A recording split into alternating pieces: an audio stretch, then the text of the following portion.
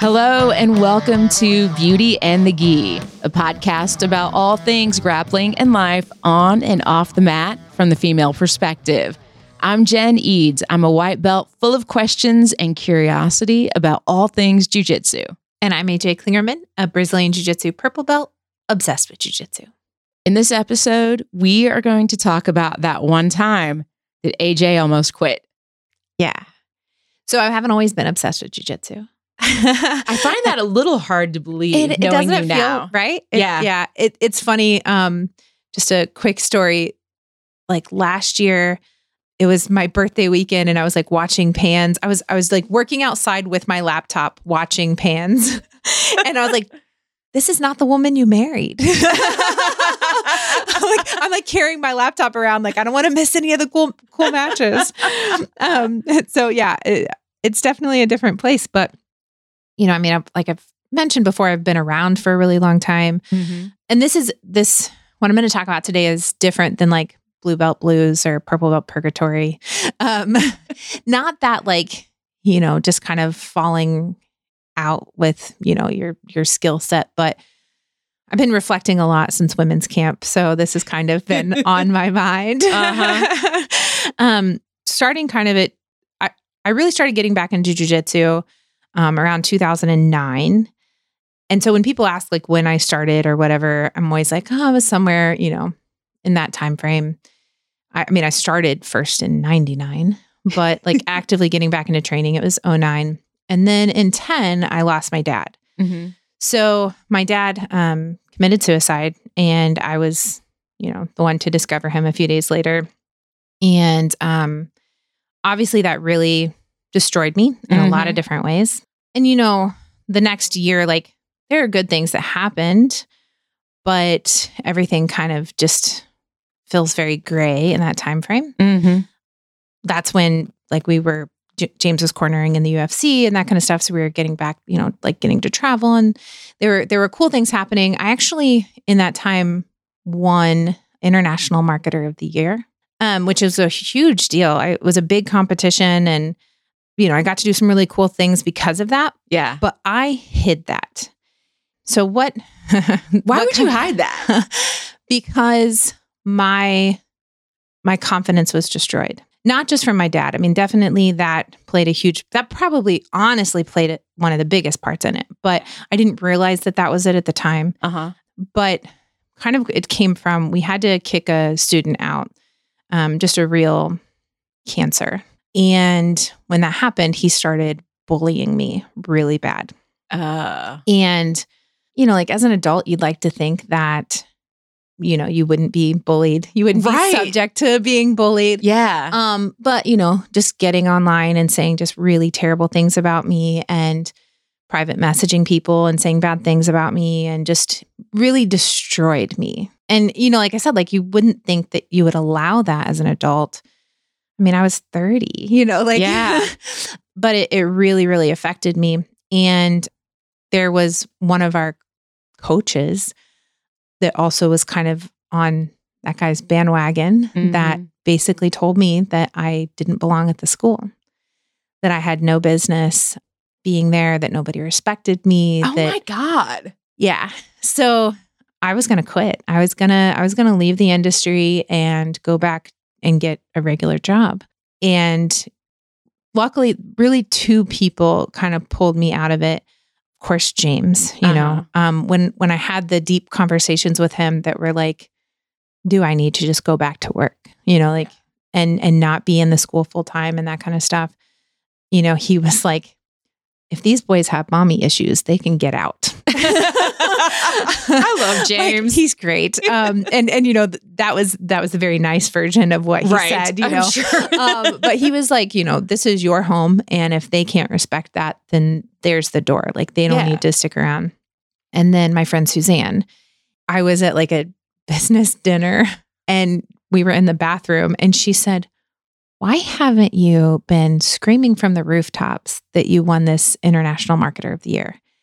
And I don't know why that question like really got me in that moment, but I just burst into tears. And it was like in that moment, I realized that I had been hiding. My confidence and everything was just destroyed. And so, between the two of them, they really kind of helped pick me up and dust me off. And I dyed my hair purple at that time. And I called it my FU hair. Kind of like from Glengarry Glen Ross, like, FU, that's my name. But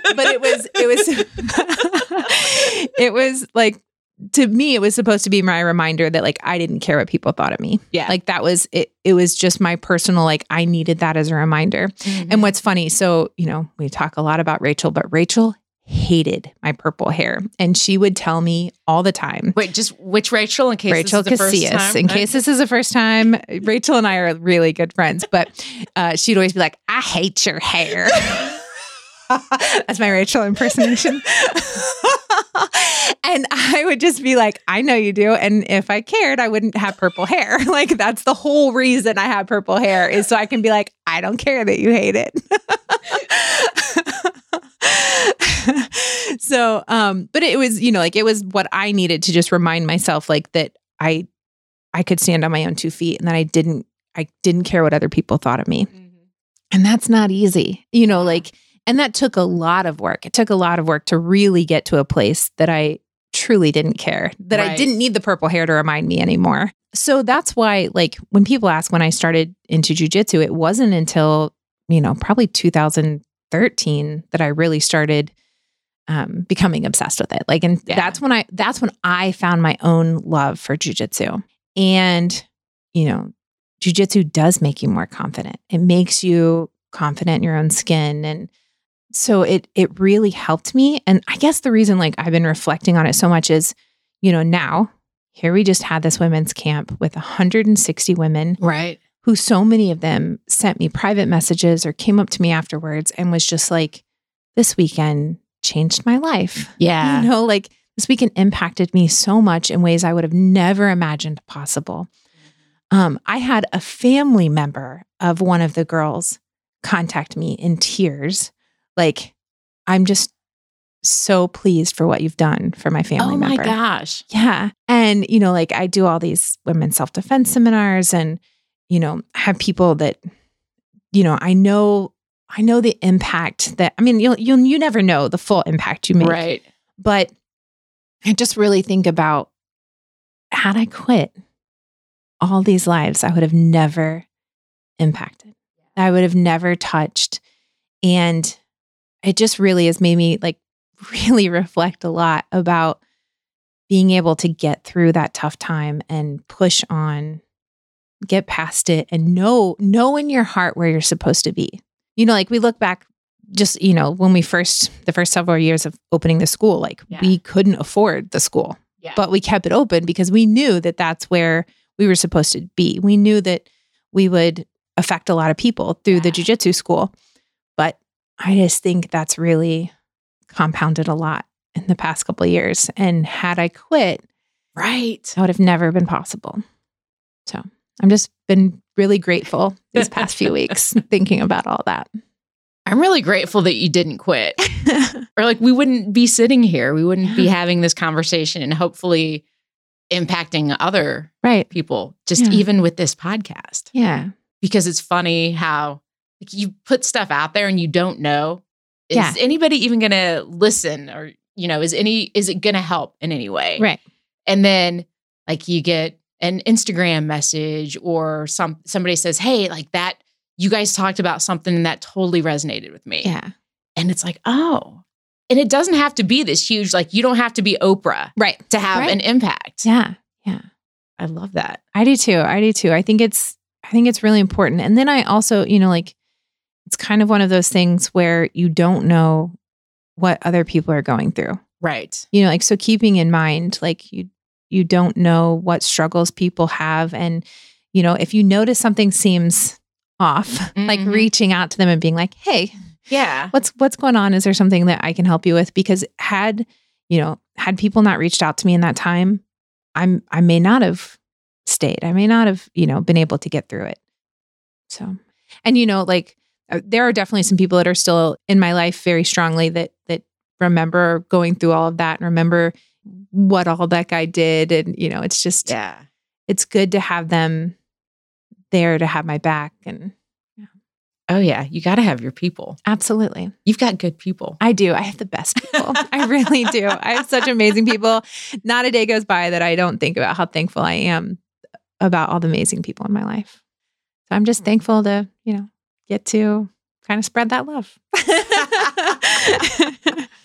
So to wrap this episode up then, what is that on and off the mat that you want to share for this one? I think I kind of want to combine it. Okay. For to have an accountability partner, somebody that will notice if you've missed a few classes or will notice that you're not really yourself, you're in a slump, whatever. Somebody that, if you're not answering the phone, will show up at your door and be like, get dressed. We got to get out of here. Whatever that looks like. But just having somebody that you help be responsible for and that they help be responsible for you kind of thing. I think that's great. Well, I know one of the things that's even been helpful to me or when I've thought maybe I don't really want to go to class or I don't have time to go to class, which is probably it's more of I don't have time than I don't want to go. But Risser or somebody posted, hey, who's going to be at class? And that was a couple weeks ago. And just to see that, just to have somebody pop in one of the Facebook groups and say, hey, I'm going to be there. Yep. Who else is coming? Yeah. It's really nice to see because then you're like, oh, well, she's going to be there. So yeah, I should go. Yeah, absolutely. Yeah. So just having that, the group aspect of it to where you're like, hey, I'm going to class tonight. Will I see you there? Yeah. It's so helpful because you never know who's sitting on the fence. Yeah. You're like, I'm not going to go. It's too much work. Yeah. Yeah. I have one girl that I've been really working to try and get in. And in her heart, she really wants to do it. Mm-hmm. She tells me all the time that she wants to. Yeah. And so I message her almost every day, like, hey, are you coming to class in the morning? Yeah. Pack your bag, have your stuff ready, come to class, Yeah. And on one hand, it can get a little trying, she's not coming in. She's not coming in. She's not coming in. But I know that, if I just stick with her and help support her and love her where she's at, which I'm really big on loving people where they are, that I can help eventually get her on the mat and training. I don't know that I ever would have shown up had I not seen you and Jen every month. Yeah. Yeah. That constant reminder, there was a post I saw on Facebook recently that was like, have you ever gotten anyone to try jujitsu? And almost all of the answers were, nope, I keep trying to get people in. I keep talking about it, but everybody thinks I'm crazy. But keep trying. There are a lot of people, I know how much jujitsu can change someone's life. Yeah. So not continuing to try seems mean. It does. It's kind of selfish. Not letting them in on the secret. Right. Yeah. You just have to continue getting out there and being like, come on, let me help you see the way of jiu-jitsu. I'm glad you guys didn't give up on me. Right? Because I can feel it. I just feel it. Yeah. It feels good for your soul. I think so. Well, and I think it has reminded me that there's this fight that I think got lost. Mm-hmm. And now it's learning, being okay with the fight, but managing the anger piece of it. Right. Yeah.